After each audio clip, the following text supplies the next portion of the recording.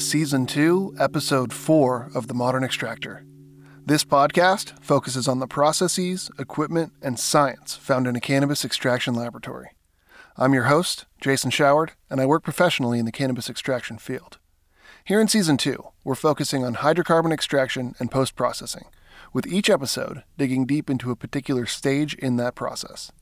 The shows are released in an order that follows the workflow through a lab as material makes its way from cultivar to concentrate. Last season, we worked our way through an ethanol extraction lab, starting with biomass and following it all the way through to either distillate or isolate. This season, we'll do the same, but with hydrocarbon extraction and all the highly sought-after craft concentrates that this style can produce.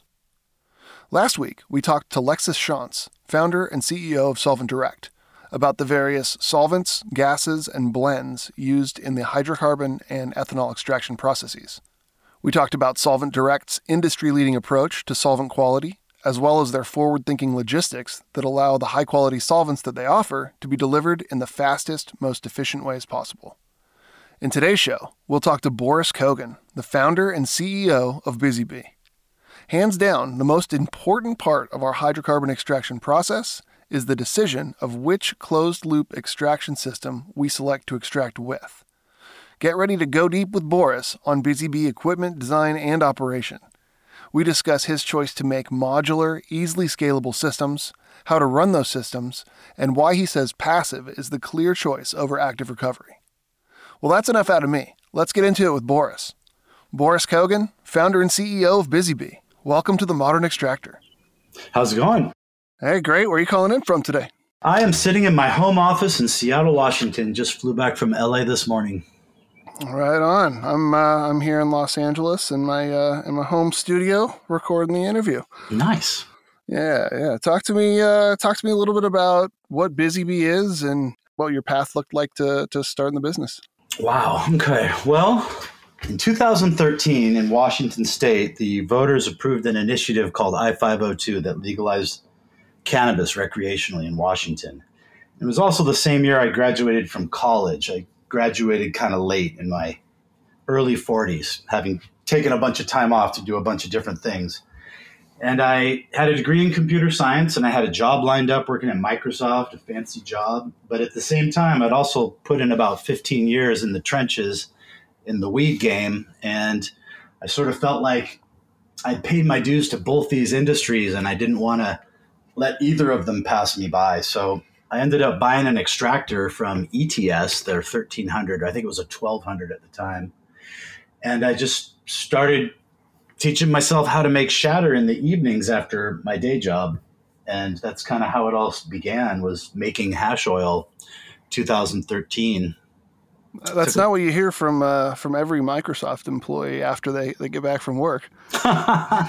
Well, I had been in university for 3.5 years, sleeping an average of 4 hours a night. So it really was no thing to me to work 2 jobs simultaneously. And I was really so passionate about the hash oil and the cannabis side of things. It was like I'd force myself to go to work in the morning, and then 6 o'clock rolls around and I would get to leave and go to my lab. So I could tell where the excitement was coming from. And after about a year of doing that, I think I lasted 14 months at that Microsoft job, which is the longest I've ever held a corporate job. The previous record being 12 months. And I went full time doing Bizzybee. Basically, when the orders started coming in to the point that a month's revenue equaled a year's salary, I knew that the day job was holding me back. Let's put it that way. It really did all start off as, a bunch of kids making hash oil during the medical days. And then as rec licensing came online, so really end of 2013, mostly 2014 is when I kind of did all the design work. So after learning how to make hash oil and shatter, I started trying to adapt the equipment to make that easier and better, which mostly has to do with getting cold. And we sort of invented our own form of secondary stage single solvent dewaxing using liquid CO2 refrigeration.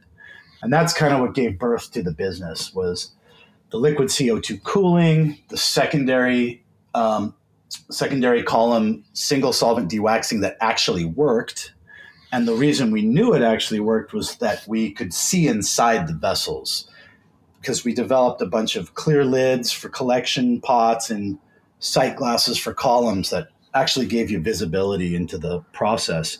And so you could see the precipitation happening, and you could see when it was finished. And that's really what gave birth to the business. That combined with Instagram, which allowed me to almost vlog my nightly experiments, just kind of created this huge storm of a following. First 1,000 followers and then 10,000 followers, and really the best and the brightest in the industry. We all kind of shared our experiences daily and nightly in the lab and got to know each other. And that's kind of what gave birth to the business, was word of mouth, this kind of live experimentation, and the forum that Instagram gives you. Yeah, we're certainly all stronger together. So if that's how it all began, give us a bird's eye view of what Bizzybee is now. What are your current equipment offerings, and what are you guys doing as a business?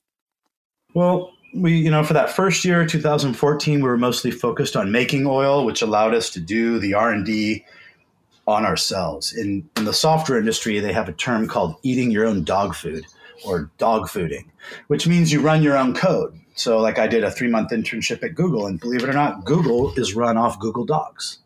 You don't need Microsoft Office to run a business, because Google is a business and it runs off Google Docs. That's an example of eating your own dog food. So everybody in the company is actually using the product they're producing and finding the bugs themselves. And that's literally how we were born. We started off with an ETS. It was an unjacketed column. There wasn't any support, really. I tried to get them to make me a jacketed column. I couldn't even get a call back. So I hired a welder and made a jacketed column. And thus a series of experiments were born that brings us to today. After about a year making hash oil, the rec licensing started to take effect. And we're great inventors and tinkerers, but we're not great at paperwork. And so we kind of got chased around by licensing. First we went down to Oregon and worked in Portland for a while. And then we came back to Seattle. And by then the demand for the extractors was so strong. We were there was more demand for extractors than extractions. And so my first 2 employees and coworkers and friends, Calvin and Kyle, they first came on board and we taught them how to make oil. And then we all came back from Portland to Seattle, and we just started building these machines in end of 2015, really beginning of 2016.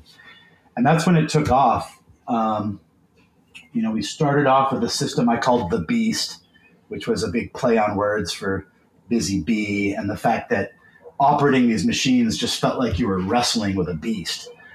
At the time, we had like ground collection pots that would be in a tote full of hot water, and you pick it up and take it out of the tote and put it back in, just turn on and off the heating. And we connected that to the bottom of the material column with a hose, and I called it a tentacle.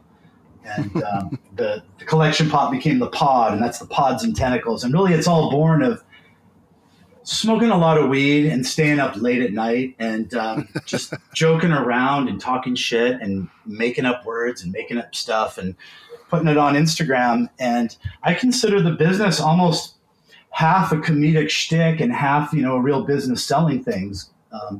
Yeah, that was one of the things that I was actually wanting to bring up was you certainly have developed a bit of a personality in the industry, and you've got your own vernacular for sure that you use. And as we go on, maybe we'll go through some of the stuff right now. I actually wrote a few things down. So nice. The Beast I already had on the list. So that's the machine. Yeah. Now, what is a Wrangler? Oh, a Wrangler. Okay, this comes back to wrestling with the Beast. It just felt like we were wrangling cattle or something. We weren't just turning knobs. We were actually like spiritually wrestling with this thing. And so I started calling us and our clients who do the same thing. I called us Wranglers. And it's just one of those words that sticks, kind of like a jangler. Well, that was my next thing on the list. What's a jangler? The next one. I think jangler is the word I'm most famous for, actually, because other people bite it. And I have to remind them on Instagram that those are my words, and you should make up your own. But, jangling is kind of what happens at like 2 a.m. when you've already been smoking weed for 8 hours and it's just not getting you high anymore. And you're just not getting that much done. You want to do one more run, but it's like you just keep making dumb mistakes. That's jangling. Kind of stumbling and bumbling, jingling and jangling. So that if you do something stupid, then you did something jangly? Yeah, that's jangly. Exactly. All right. Or a system that someone makes that's kind of stupid and has a bunch of extra dumb things on it that it doesn't need. That's also kind of jangly. All right. I'm getting it now. Which actually is a great segue just for a concept, which is that our philosophy of design is one of Occam's razor, or minimalism, which if something doesn't add function to the machine, or if it doesn't have a purpose, it's eliminated. And so we end up with just the minimal functional design. Everything that doesn't work, or ideas that are superstitions like channeling and bottom feeding. Notice nobody really bottom feeds anymore. It just isn't necessary. So it's eliminated. It adds complexity to the system, which adds cost. So everything is just form follows function. I am into aesthetics. I started my college career as an art major for 2 years, and I consider our equipment functional sculptures, but still the functional is the key word. Much like military hardware is beautiful, but it's driven by function. That's kind of the idea behind our systems. All right. So that's part of your thermodymagic? Well, thermodymagic is different. Oh, another term. This is also my this term I trademarked. Thermodymagic is a portmanteau, a combination of two words to make a new word. And it's just a joke. It plays on the idea of thermodynamics and magic. And some people say magic is science you don't understand.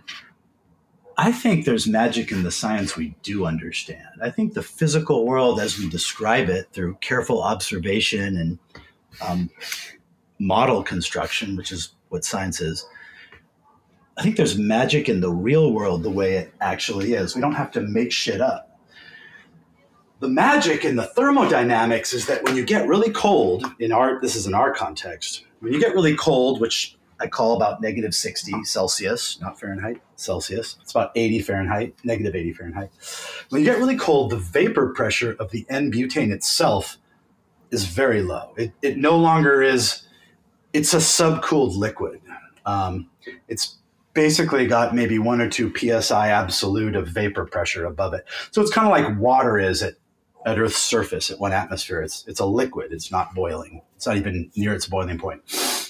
And when you get everything else out of the vessel that the butane is in, you vacuum out all the air to begin with, and you purge out whatever nitrogen's been added, then there's nothing else there to contribute vapor pressure. So, you're going to have 1 or 2 PSI absolute in the system, which, in a PSI gauge scenario, which we're most used to, where 0 is, 1 atmosphere, that would read as like negative 13 or 14 PSI, or 26, 28 inches of mercury, roughly. Don't hold me accountable for that. But the point is that it's a vacuum. And it will stay a vacuum just based on the temperature. And that's the thermodymagic, because there's no difference between a vacuum created by a pump or a vacuum created by temperature. They both have low pressure. They'll both suck. And that's how passive recovery is driven in our systems. Gotcha. Well, let me wrangle you back in here. We'll get to a little bit more of a technical side of this in just a minute. Okay. But I wanted to cover some of your vocabulary so everybody was following what we were talking about. Please. So one of the reasons I was excited to talk to you specifically today is because of the way that you've changed the game with hydrocarbons, and your products are constantly evolving and making advancements and all of that. So I love the fact that you guys build modular systems that are easily added to, easily upgraded. Tell us a little bit more about that business model and why you decided to take that approach to building extractors. Yeah. So that really comes from my prior experience getting a degree in computer science and being trained to be a computer engineer prior to undertaking this. So probably a solid 5 years of training went in from 2010 to 2014 when I stopped working at Microsoft full time. And I can't even describe to you the rigor of a computer science education at a major university. But they teach you concepts that are designed to help you build big, complex systems out of smaller parts. That's where this concept of modularity comes in. And hierarchy. And so I really applied the knowledge and education they taught us to build computer systems to this task, the closed loop system, where it makes sense to have reusable things. Like we make, 5 main column sizes. I think if you add up all the cauldrons, it comes up to 7 or 8. But they're all interchangeable and generic. What makes there's about 5 different machine functions: solvent and recovery. We combine them into one, but solvent, recovery, material collection or evaporation, and then DWAX or CR, filtration. And then there's a molecular sieve. Well, any of our columns can be made into any of those functions simply by the types of lids we put on the tops and the bottoms and the other attachments and the plumbing. So that's an example of modularity. And it's useful because then we only have to make and stock 7 or 8 different columns and everything else is on the ports. But it's even more valuable for the client who can reconfigure these machines practically on the fly. A client can double the volume of a system simply by buying 2 more of the larger size columns. And then those caps are portable. They just musical chair onto the next size up. Yeah, I was just looking at an Instagram post from you the other day with a whole beautiful picture full of caps. There you go. We have basically a wall full of caps with different port configurations. So this literally comes, if anyone in the audience is familiar with object-oriented programming, I mean, these are like the 3 pillars of object-oriented programming, which, oh gosh, if I get these right, abstraction, hierarchy, and polymorphism, I believe. But we sort of implement all of those in our system by having a very generic set of columns that are agnostic, but we change them by how we implement their cap interfaces. It also allows us to completely reconfigure systems, upgrade them, double them in size. Each vessel actually doubles from the previous smaller vessel. So you can double a system size just by sliding everything up one size. And since they're all reusable, you just reuse them for different functions. So yeah, it's basically applying a very careful engineering methodology to our task at a strategic level. It certainly seems like the best approach when looking from the client's perspective. But I would imagine that there's some businesses out there that wouldn't want to approach it that way because that would mean that they would sell less full new complete systems. Well, this kind of brings up a difference in philosophy between me and most of my competitors, which is that I'm not trying to just sell people something to make money off them and then kiss them goodbye and never talk to them again. We literally are building lifetime relationships with each of our clients. They come back for more. I mean, first of all, they come to us usually by referral because we don't spend much money on marketing. And then they come back sometimes every year and we've got clients that come back every year and spend another $1 million.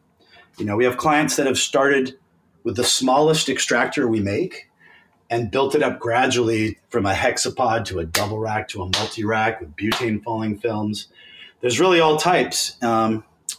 That's a really fantastic segue, actually, into a little bit more technical side of things. Mm-hmm. I'd like to make sure that everybody that's listening kind of understands and is on the same page with what we're talking about. So give us a little bit of an overview of what a Bizzybee system is. Set the scene for us a little bit. So we walk into our C1D1 extraction booth, see a Bizzybee system sitting there. Mm-hmm. Well, let's say for your mid-range system, what am I looking at? Describe what I'm going to see and what I'm going to do with it.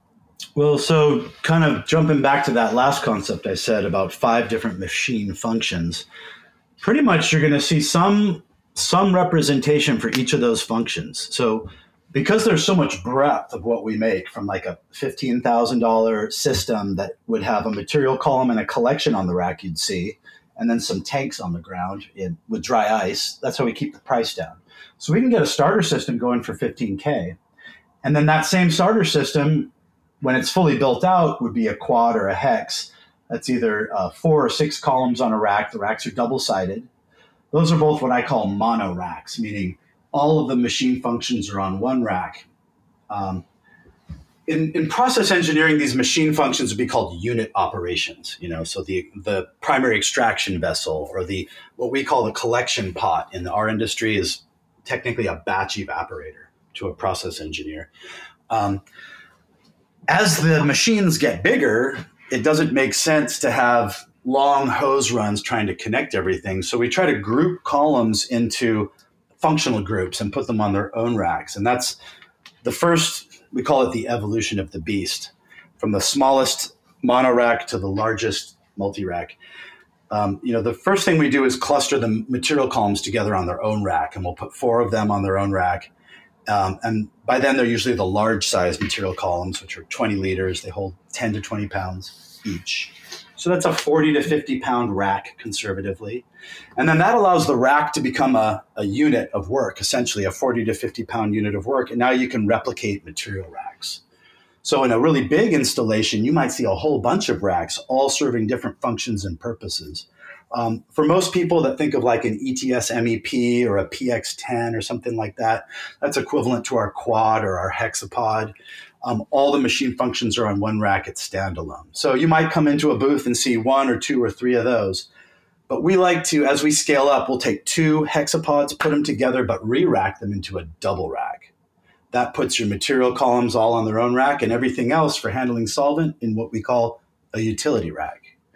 So we're decomposing the problem. This again comes back to computer science, where we try to decompose a problem into subproblems and decouple the subproblems from their interdependencies so that we can solve each one independently. And that's what allows us, for instance, as we scale up, we might go from collection pots to a butane falling film. And it's literally, they both do the same thing, they do it differently, but they both plug into that solvent recovery function. So what would be the smallest system that you would put a butane falling film on, reasonably? Well, those things will rip 3 to 6 pounds a minute. So I wouldn't put them on anything small. I'd put them on, they're really for multi-rack systems. So we really have 3 categories: the mono-racks, the double racks, the multi-racks. Multi-racks are kind of the unlimited category.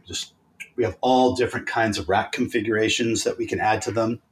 For certification, because we don't want to be limited to the serialized models that most other manufacturers are sticking to, we've basically invested in catalogs for each of these categories that capture all of the options available. And then the PEs, we work with 3P certs because they shared our vision. They saw my vision of this incredibly modular, flexible system because we're reusing the same components all the time. Why do we have to go through a whole new model just to reuse the same stuff in a different configuration? So they saw that and they shared my vision and they helped me develop these catalogs. And now we just specify a custom unit from the options available in the catalog. It becomes a site-specific field review. We can also make serialized models for the more conservative markets like Denver and Colorado and Canada. We're actually working on our CRNs right now for Canada, and we're going to do Denver at the same time. So we're just going to take the most conservative configuration to those markets. Okay. From a podcasting standpoint, the way I like to listen to podcasts is when I'm not sitting in front of my phone or sitting in front of my computer. I'm kind of doing something when my hands are full. Mm-hmm. So just so we can help listeners that aren't able to just Google this up, kind of imagine what this looks like. Can you set the scene for me about what it would look like if you walk into a C1D1 room? You've got a multi-rack system and your butane falling film. What that actually looks like from start to finish if you go from your solvent tank at the beginning. Totally. Well, there's pictures of them on my Instagram if people want to look at that stuff. It's Bizzybee 999, BIZZYBEE 999. But roughly, you've got a bunch of vertically oriented, shiny stainless steel columns on racks. And we have some sort of tank-shaped objects on racks as well. There's a lot of sight glasses with us. There's a lot of visibility into the system. And then it's all connected together with these beautiful swage lock fittings. The whole thing's kind of a fetish object because you don't really need swage lock for these pressures, but hash nerds just really enjoy it, including me. And, I can attest to that. Yeah. And so, for a multi-rack, you might see, we have one in our booth that's kind of a small multi-rack. It's 2 what I call cauldrons. They're just big tanks. They're jacketed tanks. They're ASME stamped and rated to 250 PSI. And these are 100 liters, but we also have 200 liters. And we're using one for solvent and one basically as a surge tank before the falling film. But one is to throw and one is to catch. Essentially, the surge tank is like a collection pot. So we got 100 liters is about, I think, 125 pounds of butane, and we get it cold down to -20, and that we're doing crude on this system, so we only go to -20. But we'll get it down to -20 off a chiller, and then we just push that whole slug of solvent through a quad rack of large material columns and catch it in the collection pot. And then once it's caught, we can then turn the material columns over, unload them, load them again. And we can actually get 2 of these slugs of solvent in flight at once if we have enough, if we double our solvent and collections. But from that surge tank, we'll then push it through the falling film and rip all the solvent off and send it back to the collection. So that surge tank is decoupling the falling film from the flow rate through the material columns, if that makes sense. Yeah, it's important. It allows us to preheat it a little bit, pressurize it, and push it into that falling film as fast as we can. Okay. So you guys are making some of the highest tech stuff that's out there in the hydrocarbon extraction world. Some of the highest quality, like you were touching on earlier, with the swage lock fittings and making it look top of the line. So, I mean, in my opinion, you're building the luxury cars out there if you're going to use the car model. Thank you. So you touched on this a little bit, but for the people that actually run hydrocarbon extraction systems out there, put us behind the wheel a little bit. Give us a run through of what it's like when you walk up to a system. So you walk into the room, and now what? You start by loading the column? Yeah. So hopefully the columns are already loaded when the extractor walks into the room, because his coworkers have so diligently preloaded it for him or her. And so let's assume our material columns are already loaded. I mean, the first thing we need to do, I'm going to just talk from the perspective of like a mono-rack hex. So we're talking about the same thing. You got 2 solvent columns, you got 2 material columns. If we're doing live resin, and it's CO2 powered, we've got CO2 on all of them. Or if it's a chiller, they're all chilled. There's a ground tank that's sized appropriately to hold all the solvent in it. So if we have each of these solvent columns is 20 liters, which is about an LP5 DOT tank, holds roughly 25 pounds of butane with headspace. So 2 of them on a standard hex is going to give you 50 pounds. You're going to have a 10-gallon tank on the ground to hold that. The solvent's going to be in the tank. We're going to use some nitrogen or cool the solvent columns down. Either way, use a pressure gradient to move the solvent up into the solvent columns. Part of the reason why we use solvent columns is because they have a high aspect ratio. It's a long, thin tube instead of a short, round tank, which actually gives you more surface area per unit volume than a short, round tank would, because the sphere is the most efficient surface area to weight sheet. We actually want more surface area per unit volume so we can get more heat exchange. So we use these solvent columns as heat exchangers, and we cool our solvent down to neg 60C if it isn't already. A lot of times after a recovery is done, because we're doing passive at neg 60C, that tank is full of neg 40 to begin with. But we cool it down, and these solvent columns are good for pre-cooling our liquid to inject. They're also great ways to measure quantity because we know their volume, so we know how many pounds of solvent they hold. So we can measure our solvent against our material weight and always be running roughly 5-to-1 or 6-to-1. We like to run it in 2 batches, so it's like 3-to-1 once and 3-to-1 again. And if you want higher ratios, you add more solvent columns. But once you're down at temperature, you use some nitrogen pressure. It doesn't take a lot, and you maybe 20 psi up to 50, and you push it through the material columns. We can actually see when our solvents worked all of our way to the bottom of the material column because it comes back up a hose and drops into the collection pot. It's a column. We call it the collection column. We also call it a rack tank. Or a 10-12. It's a 10-inch vessel inside a 12-inch vessel with tank heads, fully jacketed with a 6-inch clamp, just like the 6-inch columns have 6-inch clamps. In fact, we have a 5-inch column.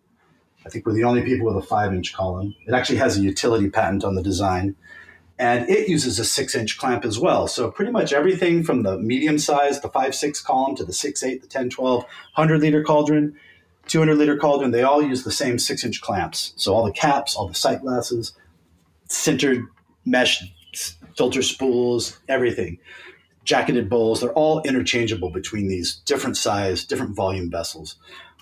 But there's a dip tube that drops down from this hose in a sight glass on the collection column. So you can see when the solvent gets to the bottom of the material column, it's going to go up that tube and you're going to see it spraying down into your collection. So you can see when your solvent's worked its way to the bottom.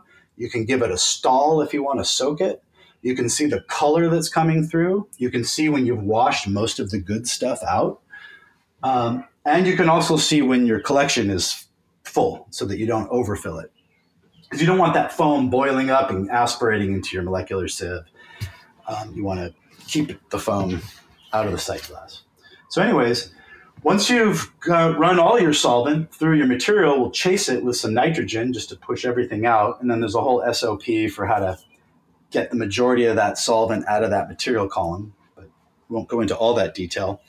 We fill that collection pot up, and then we start the recovery process. So that same solvent column that was used to cool the liquid and inject it is also going to take the place of our recovery pump. Because once it's empty, it might have 20 psi of nitrogen in it or 50. We can burp it out of there. We'll either burp it directly into the plenum. We can have a hose that's connected right into the plenum of our booth, burp it into there, or you can just burp it in front of the plenum.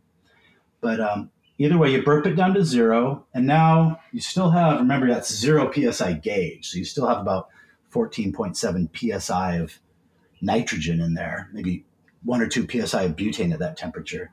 So we use a intrinsically safe Venturi vacuum pump to suck that out. And it's kind of interesting because the same nitrogen we use to create pressure is now being used to create vacuum.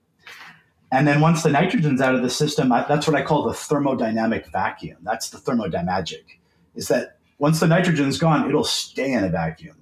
Even once you connect it to the collection, it'll start. If your collection is at 20 psi, let's say, and 20 degrees Celsius, 20 psi gauge, and you connect it to a solvent column that's down at 28 inches of mercury and it's empty, they'll kind of both come together in the middle at about 0 psi. And that solvent vapor will just condense right on the walls and just sheet down the walls of the recovery column, the solvent recovery column. And if you're using CO2, liquid CO2, then the operator is kind of standing there monitoring it and regulating the CO2. And if you're on a fancy chiller like a Huber 915W, you can pretty much walk away. We actually incorporate tube and shell heat exchangers into this part of the process when we're doing the electropassive TM stuff, because they're just even more efficient at recovery with a chiller. But with liquid CO2, it's got such a low temperature and so much power that it'll recover 1 or 2 or even 3 pounds a minute in each.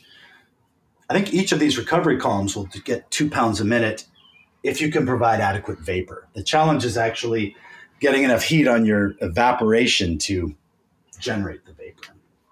And then you end up with your solvent back where you started in the tank. We let it drain out of the columns and fill the tank so that the columns, if they're half full, then half of their surface area is covered. So they're only half as efficient at heat exchanging and condensing. So we drain into the tank and then we're ready to go again. Pull columns, pull material column, pull socks, repack. Although all of our designs incorporate redundant material columns so you can be pulling and packing while you're running.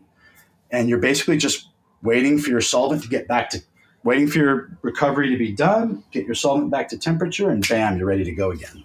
Okay, so a question popped up while you were talking about that. You mentioned electropassive recovery. I know that is one of your trademark words. I thought that primarily had to do with your butane falling film, but is there a separate system that you offer that's not the butane falling film that uses the tube and shell and the electropassive recovery? Yeah, absolutely. We take what I call the rainbow off of the falling film, which is basically it's a hot jacketed column which has Malsiv beads in it and a 4-inch U fitting out of stainless, and then that connects to a 6-inch heat exchanger. So it basically, if we feed vapor into the bottom of that hot molecular sieve, that vapor is all going to come up and over and get captured in the cold condenser.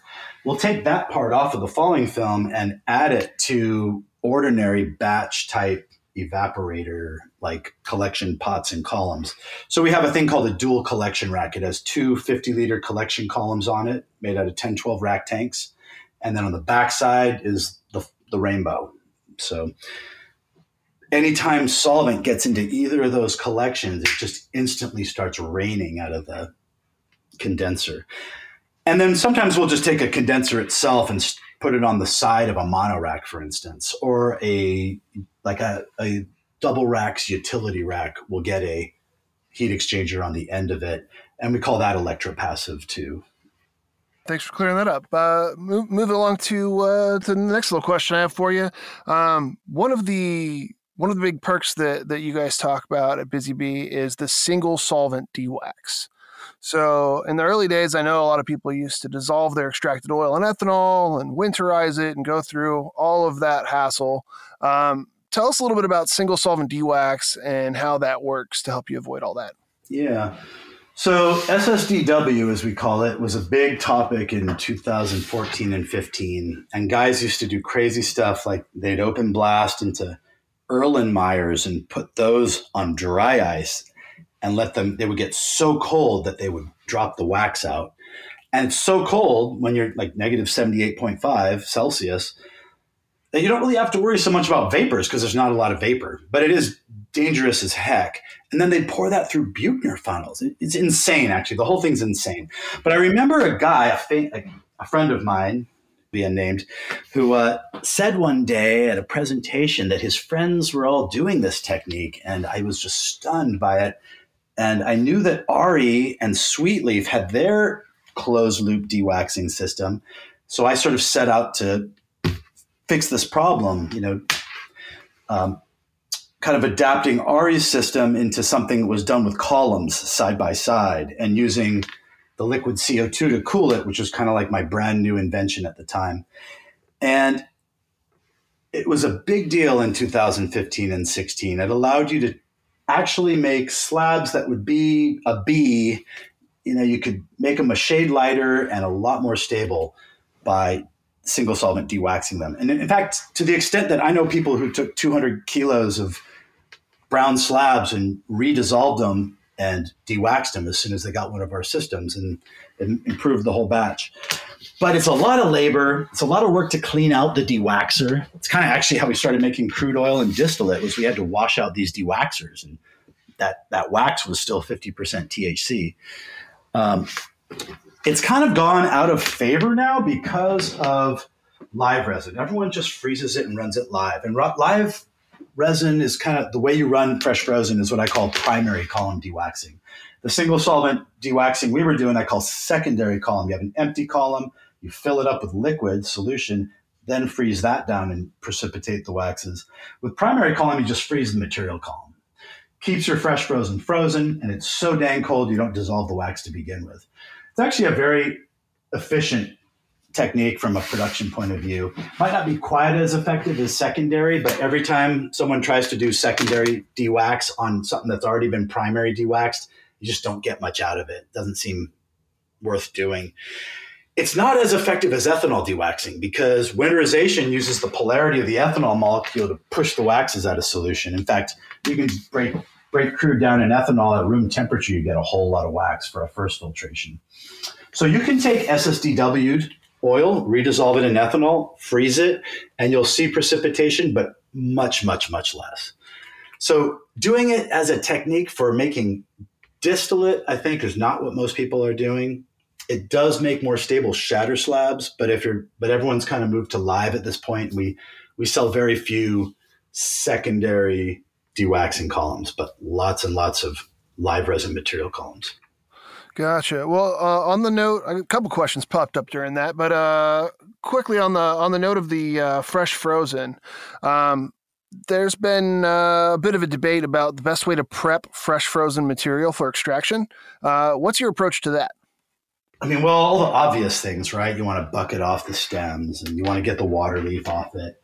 There's some technical stuff that I don't know if I really am qualified to speak on because I don't have a lot of experience with harvesting for for fresh frozen for live, but it does need to be frozen very quickly. I know this much. I'm thinking more along the lines of like, I come from an ethanol extraction background, so we have a very specific mill size that we're shooting for, so we don't retain too much ethanol, and so that you get maximum surface area. From a material prep standpoint, to go into the columns, what are you looking for on a mill spec? Oh, we don't mill it. It's just chunks. It's nugs.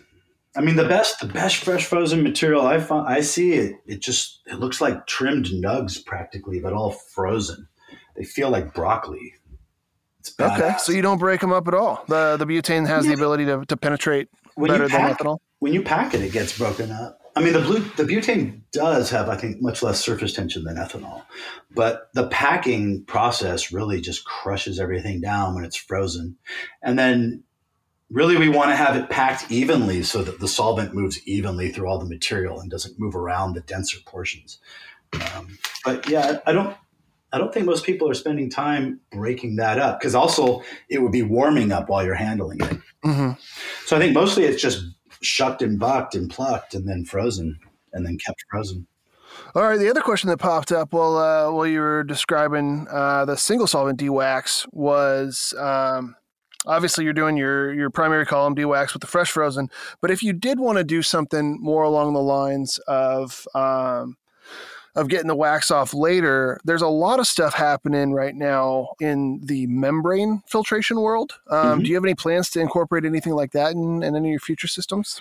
It's funny you say that, because I was just down in Long Beach for this Good Life Gang panels that we spoke on, and I met a really nice guy down in Portland. Blanking on his name right now. Zev Feinstein. That's him, Magister Chemist on Instagram. I only know people by their Instagram names, by the way. Yeah, I just interviewed him like a couple weeks ago. Oh, really? To me, you will always be Modern Extractor to me. All right. Yeah, Zev's a great dude. Really, really smart guy. Yeah, so we talked a bit, and he actually mentioned that about maybe doing butane, and it would work because, it can be in a pressurized housing. So I'm going to try to go down to Portland here the next week or two and spend some time with him and some other people. And I think that's an interesting direction. Nice. Yeah, that same trip that I came up to check out your facility, I went and took a look at his as well. That was one of the other stops on the trip. Nice. Yeah. I'm glad you guys are getting it together. I was watching that panel as well. Oh, nice. How'd we do? Yeah.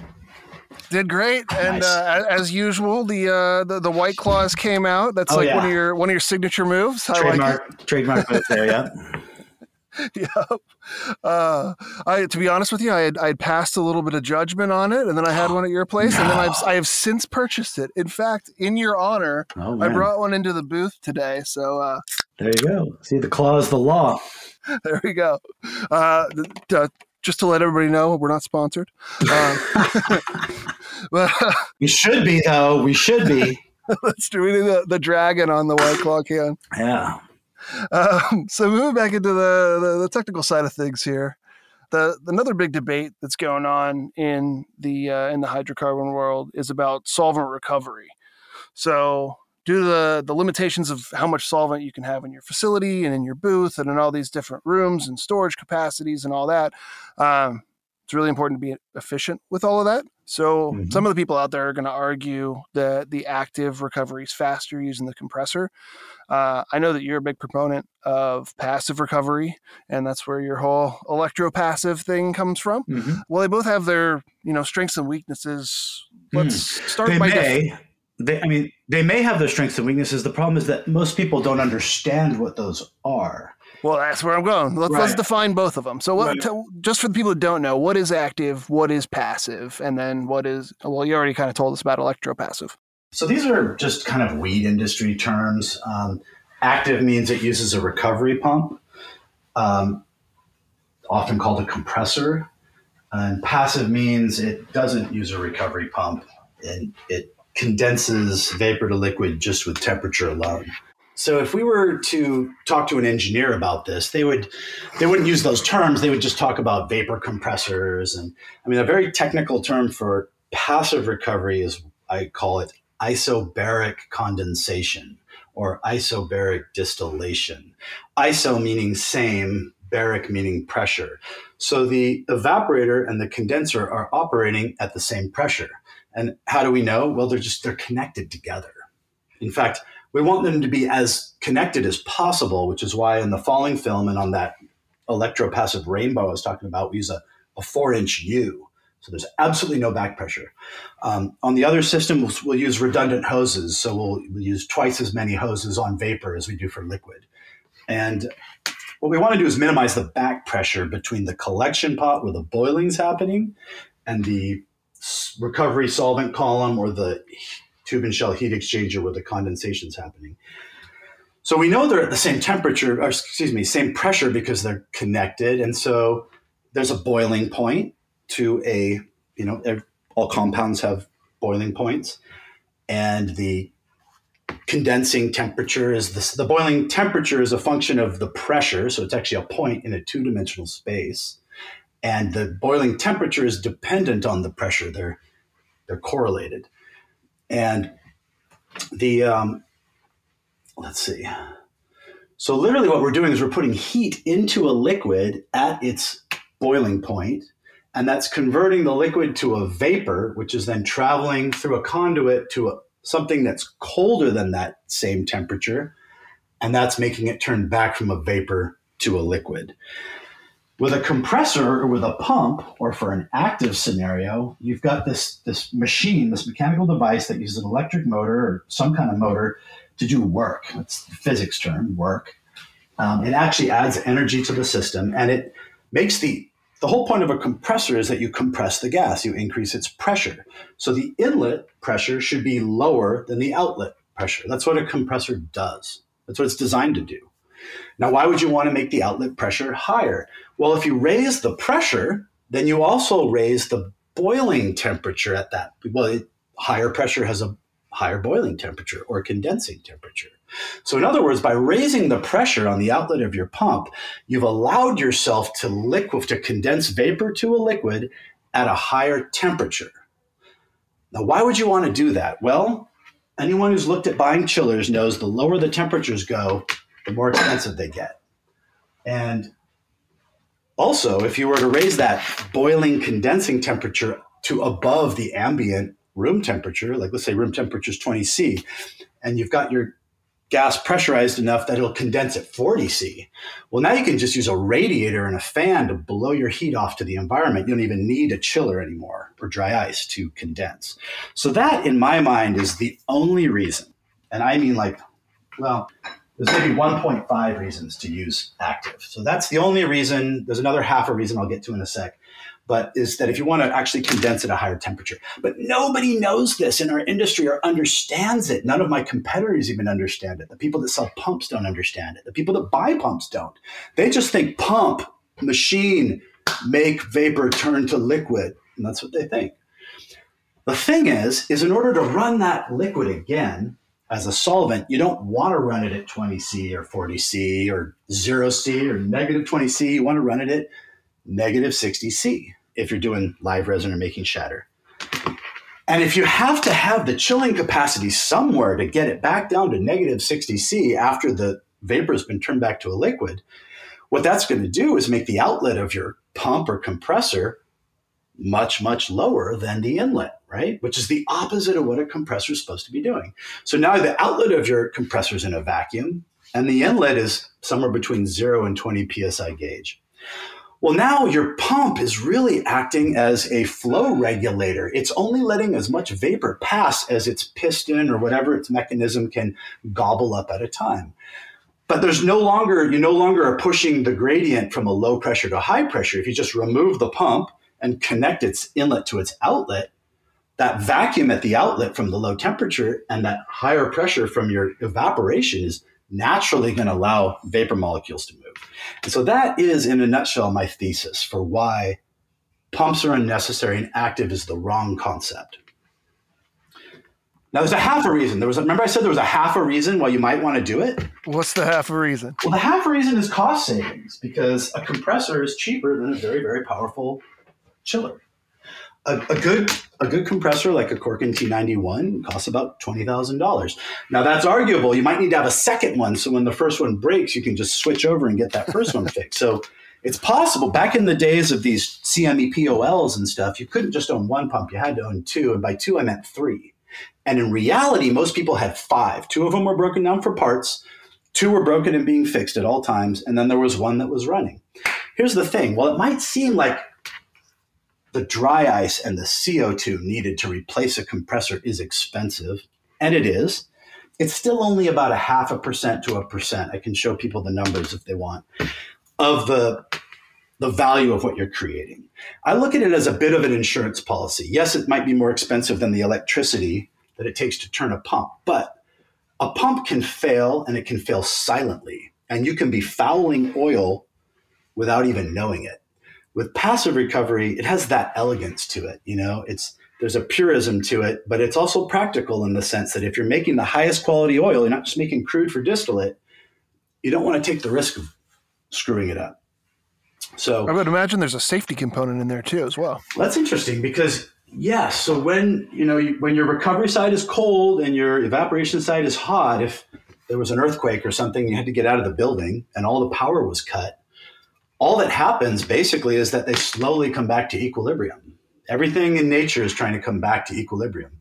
And the cold will warm up as the vapor condenses into it, and the hot will cool down as the vapor boils out. And usually you'll come back if you leave a run in the bit, you can actually leave a passive run and just let it finish on its own, because all the vapor just ends up condensed into the solvent columns, and then your extract is done. That's one argument. Whereas if a pump fails because the electricity fails, outcome can be unknown, undefined, depends on the circumstances. All right. I have one more bit to add. Bring it. You said earlier that there were proponents of both, and I would like to venture this hypothesis that it's no longer really a question of which is better. The proof is in the pudding, and the proof is that all of my competitors, I believe, in 2021 are copying what we did in 2018. They're all coming out with their own forms of butane falling film evaporators. I know that Precision has one. I know that ETS or Pinnacle has one. I don't try to look too much at what my competitors are doing. I'm trying to just stay out ahead of them. But that's kind of, of all these people, I've been evangelizing passive since 2015 when I first discovered it by accident. I started off with an ETS 1200. It had a Care Saver pump. We were happy to get 0.5 pound a minute. And it was possibly putting pump oil into our extracts and we didn't even know. And then I discovered by accident, just cooling the tank with dry ice, that if you opened it back up to the collection pot, it would foam that thing up way more, even when the pump was on. So really, I found passive by accident. I started off as a pump guy. I thought pumps were cool. And I learned that actually passive had strengths that were hard to argue against. Let's put it that way. And I think the rest of the industry is discovering that too, including my competitors who frankly have been pushing pumps for the last 5-6 years and selling lots of pumps to lots of people that don't know any better. All right. Well, you'd mentioned your butane falling film in there as well, and I'm very interested in that. In season 1 for ethanol extraction, I spoke to Ray from True Steel about his ethanol falling film, and the listeners got a rundown of how a falling film works in general. I can't expect everyone to have heard that full episode, so if you want to give a quick rundown of what a falling film is, how that works, and then how it actually separates the oil from the butane in your system. Yeah. So I like and respect Ray and True Steel. Their ethanol falling films honestly came out before ours did. I think they're one of the first ones that got one to market. I really respect the fact that they do their own things. They do their things their way, and they're not just out copying and stealing from everybody else. We came out with an ethanol falling film maybe about 6 months to a year after True Steel and Pinnacle did. Ours uses kind of a very simple design. It's just sort of a swooping, looping design. I call it the Silver Serpent. It's back to that minimalist, like just get rid of everything that doesn't do anything, and you're just left with the simplest form of what you're trying to accomplish. Well, butane is a solvent. Ethanol is a solvent. They've got different characteristics, but they all have boiling points and freezing points.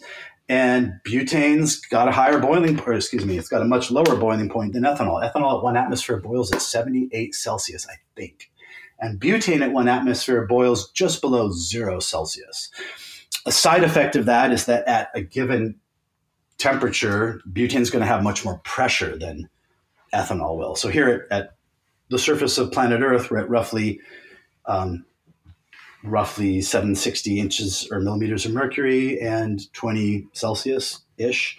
So butane wants to be about 20 psi at 20 Celsius. So we consider it a compressed gas. That's how we think of it. And we think of it as it's got to be inside a cylinder under pressure for it to be a liquid. But a lot of this stuff is just how our human minds are adapted to only be intuitive to our common experience. So we only live here on the surface of planet Earth. We don't live, at a higher pressure or lower temperature.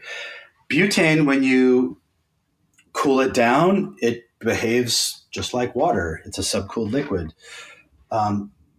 So really just by running the exact same falling film that we designed for ethanol and just running it at a lower temperature, we're able to do the same process. And so that was kind of the idea that sparked the whole thing. And then there was about a year and a half of design and experimentation and iteration to get it into a functioning product. But that's how the butane falling film was born. I think it went on sale in 2018, we were finishing our prototyping in the summer of 2018 and sold the first few models that fall. And actually we sold them to a rather famous client that kind of revolutionized the pricing structure of live resin in the state of California, using this ability to pull solvent off at 3 to 6 pounds a minute. And it can go higher than that. It's really all about the heating and cooling you have and the surface area. So it takes for butane to either evaporate liquid to get to vapor or to condense vapor to a liquid requires about 3 kilowatts per pound per minute. So if you want to do 3 pounds a minute, you need 9 kilowatts of heating, 9 kilowatts of cooling, roughly. Ethanol, it's 7. So energetically, these light hydrocarbons, they just have much less enthalpy of vaporization. That's the technical term for the energy that's absorbed when it makes a phase transition from a liquid to a vapor, or is released when it goes from a vapor back to a liquid. Okay. For those of the listeners out there that don't fully know what a falling film is, let me just set the stage a little bit. You've got a vertical column that's a tube and shell with a spray head at the top of some sort that's basically dispersing your solvent down the tubes of the tube and shell, and then it's heated to a temperature that evaporates that, and then basically whatever the oil that you're looking for is going to fall down into a collection pot, and then the solvent you're trying to recollect vaporizes and heads elsewhere to be condensed elsewhere. Exactly. Is that the same concept with the butane one as the ethanol? It's actually literally the same device, believe it or not. It's run a little bit differently. We don't need gear pumps and we don't need a vacuum pump for the butane version because we can manipulate the pressure of butane with its temperature so well. But it's literally the same device. We use the 4-inch heat exchanger, which we don't usually use for ethanol. And then sometimes we use a 6-inch as well. So it's almost identical with just a few tweaks to it. And it's a different set of operational parameters and some different SOPs. And it does need to be kind of like, it has to be run. It's an instrument. It's like, the bassoon doesn't play itself. Yeah, with the ethanol, you can kind of set it and forget it until it's time to empty the tank. There's some automation going on there. Yeah. Because we've got gear pumps, we've actually got a PLC, we've got level sensors. We are going to be automating our butane stuff here. That's kind of our next iteration. But when using the falling film for the butane, in the construction of it, did you have to go about it a different way based on the flammability or explosiveness of the solvents that you're running in it? It has to be rated to a higher pressure. It's rated to 150 or 250, whereas the ethanol is just rated to 15 psi. But the ethanol version is just overbuilt, essentially. It's good to the higher pressure as well. Gotcha. It just has a lower psi relief valve on it. Okay. So it really doesn't have much to do with the solvent. It's more the pressures you're running the system at. It's all about the operational parameters. Yeah. Because the instruments themselves are good for such wide ranges of pressures and temperatures, being stainless steel. So for instance, you would run pure propane at different temperatures and pressures than pure butane. That's a for instance. It's just, you could evaporate water with these things. It's just different temperatures and pressures. One good analogy, actually, because people are really used to the wipers, the wiped film evaporators. Mm-hmm. In a falling film situation, the hash oil, the solute, is your residue. And the solvent you're recovering, whether it be ethanol or butane, that's your distillate. Mm-hmm. If you think about a pope or a wiper, you're coming down, you've got one ball coming off, that's your distillate, and one ball coming off, that's your residue. Same story in a falling film evaporator, but your distillate's your solvent that you're recovering, and the good stuff you want to keep, that's your residue. The pass-through, the stuff that doesn't evaporate and condense. Okay. So moving on from that, you talked a little bit about some competitors earlier. I like to play nice on the show, so I don't want to get too far into it. But when extraction was in its infancy, a lot of the major manufacturers kind of stayed in their lanes, mm-hmm. and they made their thing, their piece of the puzzle. And then as things grew, as the market grew, as everybody realized that a lot of this stuff they could source or they could build. Mm-hmm. Everybody started making the entire line, and it became a little less of a specialized niche that each company contributed to. Mm-hmm. So with that said, what are you doing to stay on top of your market share now that there's some more competition in the space? Well, I think there's two sides to that question. Like one is, what am I doing to compete in that broad offering of everything else that I didn't do originally? And then the second half of that question is, what am I doing to compete with all the ankle biters that are trying to come in and compete with us in our lane? I mean, the first thing I'd like to say is I really like to stay in my lane. We are primarily a hydrocarbon closed loop system manufacturer. That's our claim to fame. That's how we were born. That's what we specialize in. It's where our passion is.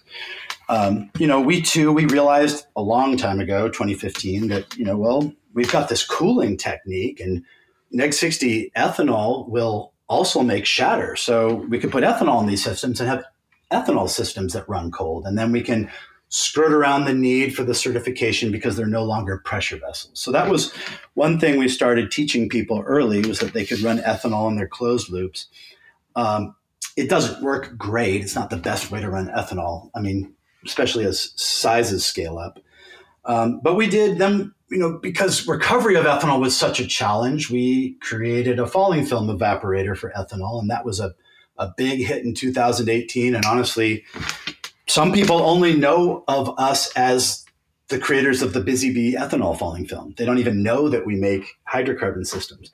But I'm really actually pleased because, in the summer of 2019, everybody was gearing up for hemp, and we drank the Kool-Aid, and we bought a bunch of centrifuges. We also started engineering some other very large-scale solutions, which was great R&D, but the whole industry, first with VapeGate, and then with HempGate, and then with COVIDGate, it's like that industry has just been really sunk. And it's caused us to pull back into our niche and what we do best, because people still call us for the closed loop systems. That business actually picked back up again during the beginning of COVID. Well, I'm sure. And VapeGate, too, I'm sure helped you a lot, because their distillate was huge. And then the whole distillate cart thing caused everybody to come back to dabs and approach that very differently. We sold a lot of crude systems too. And there was just a lot of used equipment on the market after VapeGate. That hurts all the OEMs, because who's going to buy new if you can buy used? Yeah, stainless steel doesn't go bad. Yeah, exactly. I'm actually really happy to focus on what we do best. I mean, the one new offering that we're bringing is automation, because we can add it to our existing offerings. We've automated the ethanol falling film. It's got a PLC. It does startups. It does pump priming. It does restarts. It's fabulous. That whole PLC was designed to be generic and broad-based, so we can apply it to the rest of the CLS lineup. And my goal is to apply it to the full lineup, so we don't have just one system to compete with Luna, for instance, but we can automate any custom system you want. We're going to call it Stella Technologies, by the way, because everyone knows I love the stars. All right. And but yeah, so what's my opinion about my competitors? I mean, I think that you asked yourself that question. Man. I try to stay neutral. I don't know. I'm going to give you a very nice answer. I think that this space is overcrowded. I think that there's enough incumbents already.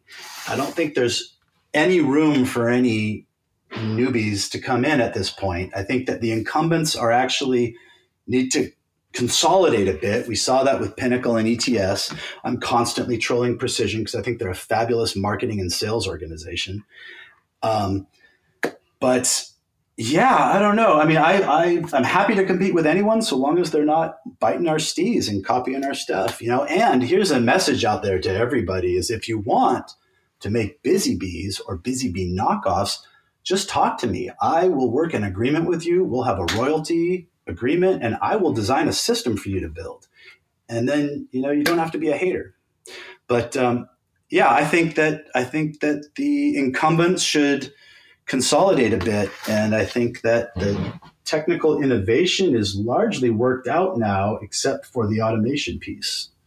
Yeah, if you're going to be a new entry to the equipment manufacturing game right now, you better come with something pretty fantastic to be able to stand a chance. Come work with me, honestly. I will sign NDAs. I will co-patent stuff with people. At this point in my career, honestly, I'm semi-retired. I want to put other people on and bring up other people's game and do it in a collaborative manner, honestly. So I encourage anybody out there who has great ideas, great inventions, wants to be a competitor, welders that want to get in the game. We need American welders, but we need American welders that want to be welders, not closed loop system manufacturers. I want people who can build stuff for us and work together long term. That's the message, long term. Right on. I like your approach to that. Thank you. So you've touched on this a little bit, but I'll give you the chance to plug it here at the end. Do you have any new offerings coming out specifically in 2021 that you want to drop or announce at all? Well, the Beast system, I call it a meta system because it's a system for building systems. That's largely been finished for the last 2 years. We do a little bit of innovating here and there. In 2021, we're going to bring automation to that whole system. And we're going to begin we've built our own booth for our own purposes, and we're prototyping and innovating and iterating on it. I would like to build booths for my clients or at least offer them. I mean, personally, I'm not going to manufacture the sheet metal, but I would like to, every closed loop system needs a booth and every booth needs a closed loop system. And I think that we should offer booths to our clients. I think we should work with some of the incumbents in the booth space to make booths for us, OEM, HAL, C1D1 Labs, all you guys out there, Podtronics, hit me up. And, but I want them to be Bizzybee OEM systems or booths that are designed to integrate with the machine too. That's another aspect is that I no longer see the booth as this annoying requirement that we have to put our machine in to operate it. I see the booth and the machine as being one entity, a seamless integration. That's your style, man. I like it. Make it part of the tool. Exactly. So we make the environment part of the tool. So we started manifolding our booths on the outside, all the penetrations for the appliances, all the appliances. I would even like to see the appliances managed from a master PLC that also runs the booth. So really the booth becomes the tool and the booth contains the closed loop system, and the peripherals are all outside or in their mechanical closets. And it's really one complex system. So now you take an approach, like you were saying earlier, as a computer engineer would, to solving these problems. When it comes down to actually dealing with the PLCs and doing any of that programming, do you play any kind of a part in that? No, hilariously, no. Actually, I don't know much about PLC programming. We hire an electrical engineer. He's a subcontractor and he does a great job. And I'd hire someone in-house full-time if I knew I had job security for them. But right now it just makes a little more sense to outsource it. And it's so specialized. It's something that I don't want to reinvent the wheel, and I don't want to learn how to program PLCs. I'm just going to hire someone to do it. But at least you can speak their language little more so than your average person could, so that you can communicate. I am fluent in geek. Extremely That's why we get along. I can even translate geek into Chad and back. So any Chads out there that need to talk to some engineers, just hit me up. $300 an hour. All right. Now that next question I got for you is about trade shows, and things are starting to open back up a little bit. Now that that's happening, what are your plans? What are you going to be doing? You got bookings at any of the events coming up? Concentration or Good Life Gang events? Any of that stuff? Yeah, so we just got back from Long Beach from that GLG event, and we co-sponsored one down in Grants Pass a couple weeks before.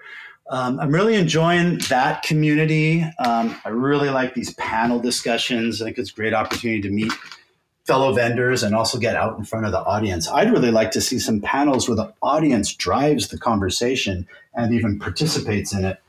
And to that effect, I might try to organize some of that. As far as trade shows go, I'll hit up that concentration one. I'm a little burnt out on trade shows. I feel like they cost a lot of money for us. They are exhausting for me and my whole team. It really takes about a week to get out there and get back and recover. And then, you got to get back to the actual grind. And honestly, the quality of the clientele that coming, I just don't feel like these people are really very sincere about what they're doing. So I actually prefer to get our clients through referral. There's a saying in the real estate industry that your greatest compliment is a referral. And 90% of our clientele hit us up and say, hey, I saw a machine at so-and-so's lab. I want one just like that. Or, hey, so-and-so who I trust told me I have to buy from you. That is really the best source of clientele in my mind. And I'm actually thinking about just going to the trade shows from now on and renting a 10 by 10 for a couch and a whiteboard and a drink fridge and just hanging out and shooting the shit and then walking the floor and doing what we call rolling and trolling and maybe handing out, half off coupons for our demo design consultations. Because I'd rather bring people to us in Tacoma where we have the equipment all set up and we can really teach you something rather than putting all this work into bringing some small section of our equipment to a venue where we can't even operate it. And then we've just got people coming through for 5 minutes at a time. They don't really get enough knowledge to really learn anything. If I could hand out a half off coupon, we usually charge $1,000 for a full day demo design consultation. We do demos on the equipment. We listen to your use cases and come up with an invoice for you. The $1,000 is credit to buy the system with. So it's free if you really buy a system, and it's honestly cheap for a day of our time if you don't. I'd like to hand out like maybe a $500 off. You pay $500 instead of $1,000. You still got to put some skin in the game and then bring people to us. So that's probably what I'm looking at doing for this year. And then hitting up as many of the Good Life Gang parties as I can, and also doing some events of our own in our new showroom in Tacoma. It's kind of a mixed use showroom, R&D lab / classroom, and place where we can teach classes for closed loop systems. Yeah, I was just up there for the audience. I was just up there checking it out. They've got a really cool thing going on up there. It's an inviting environment with a booth in it and lots of couches. It's a fun place to hang out for the day, and you pick up a thing or two as well. Nice. So yeah, the one thing that you did mention was these panel discussions with Good Life Gang and all that going on. I will say that I personally would like to give a little shout out to Sidco Cat. I love what you're doing as far as covering the extraction space. There's not a lot of people doing it, so gotta give a tip of the hat. So good stuff. It's hard to wrangle a bunch of exotic cats, Extractors are all exotic cats in my mind, and you gotta pissing on the wall and. Yep. Well, just to wrap things up a little bit here, what are you personally most excited about regarding the future of extraction and where the industry's going? I'd like to see national legalization so that we don't have this fragmented patchwork of laws where one state you buy it at an adult use store and you cross the border and you're arrested and put in prison for 5 years. That's obscene to me. Agreed. I'd like to see people in states like Oregon and California, cannabis become an export market to the rest of the states. That'd be great. That would help out, our clientele who have to put a lot of money up to buy this equipment up front.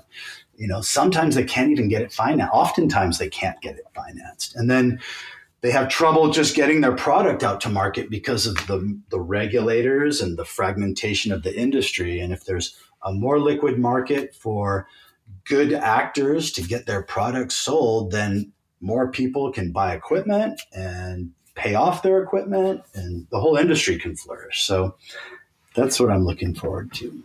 All right. I usually stop there with the personal questions, but I got a special one for you. Now that you've changed this craft beer guy into the occasional drinker of a White Claw, what's your favorite flavor White Claw?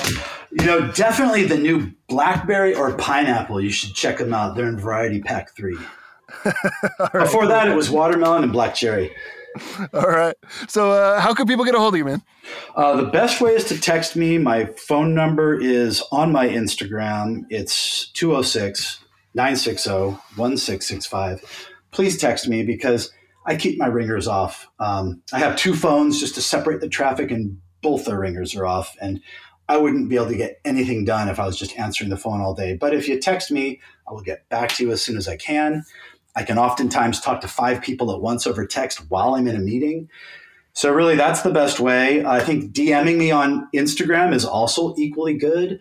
I answer every single DM. I answer every single text message. I even answer every comment if I can find it. So frankly, you can just comment at me in my feed and I'll probably answer you. And if I forget to, just hit me up in the DM or text me, or text my coworkers if you can't get a hold of me. Calvin and Kyle, both of their text message numbers are in my bio on Instagram. It's at Bizzybee999, BIZZYBEE 999. Email works too, but I don't always check my email. So don't email them. Don't email me. If you're going to email me for important stuff, email me, but CC the rest of the team. And then text me if it's important. I'll go look at it. All right. Well, hey, thank you, Boris Kogon. Thank you for coming on the show. Absolutely. Thank you, sir. All right. Thanks again to Boris for joining us today. If you're interested in becoming a beast wrangler and wielding the power of a Bizzybee system, or just talking to them about which of their products will work best for your unique situation, hit Boris up directly, 206-960-1665, or on Instagram at Bizzybee999. As always, if you want to hear about something specific on the show, let me know. Email me, jason@modernextractor.com.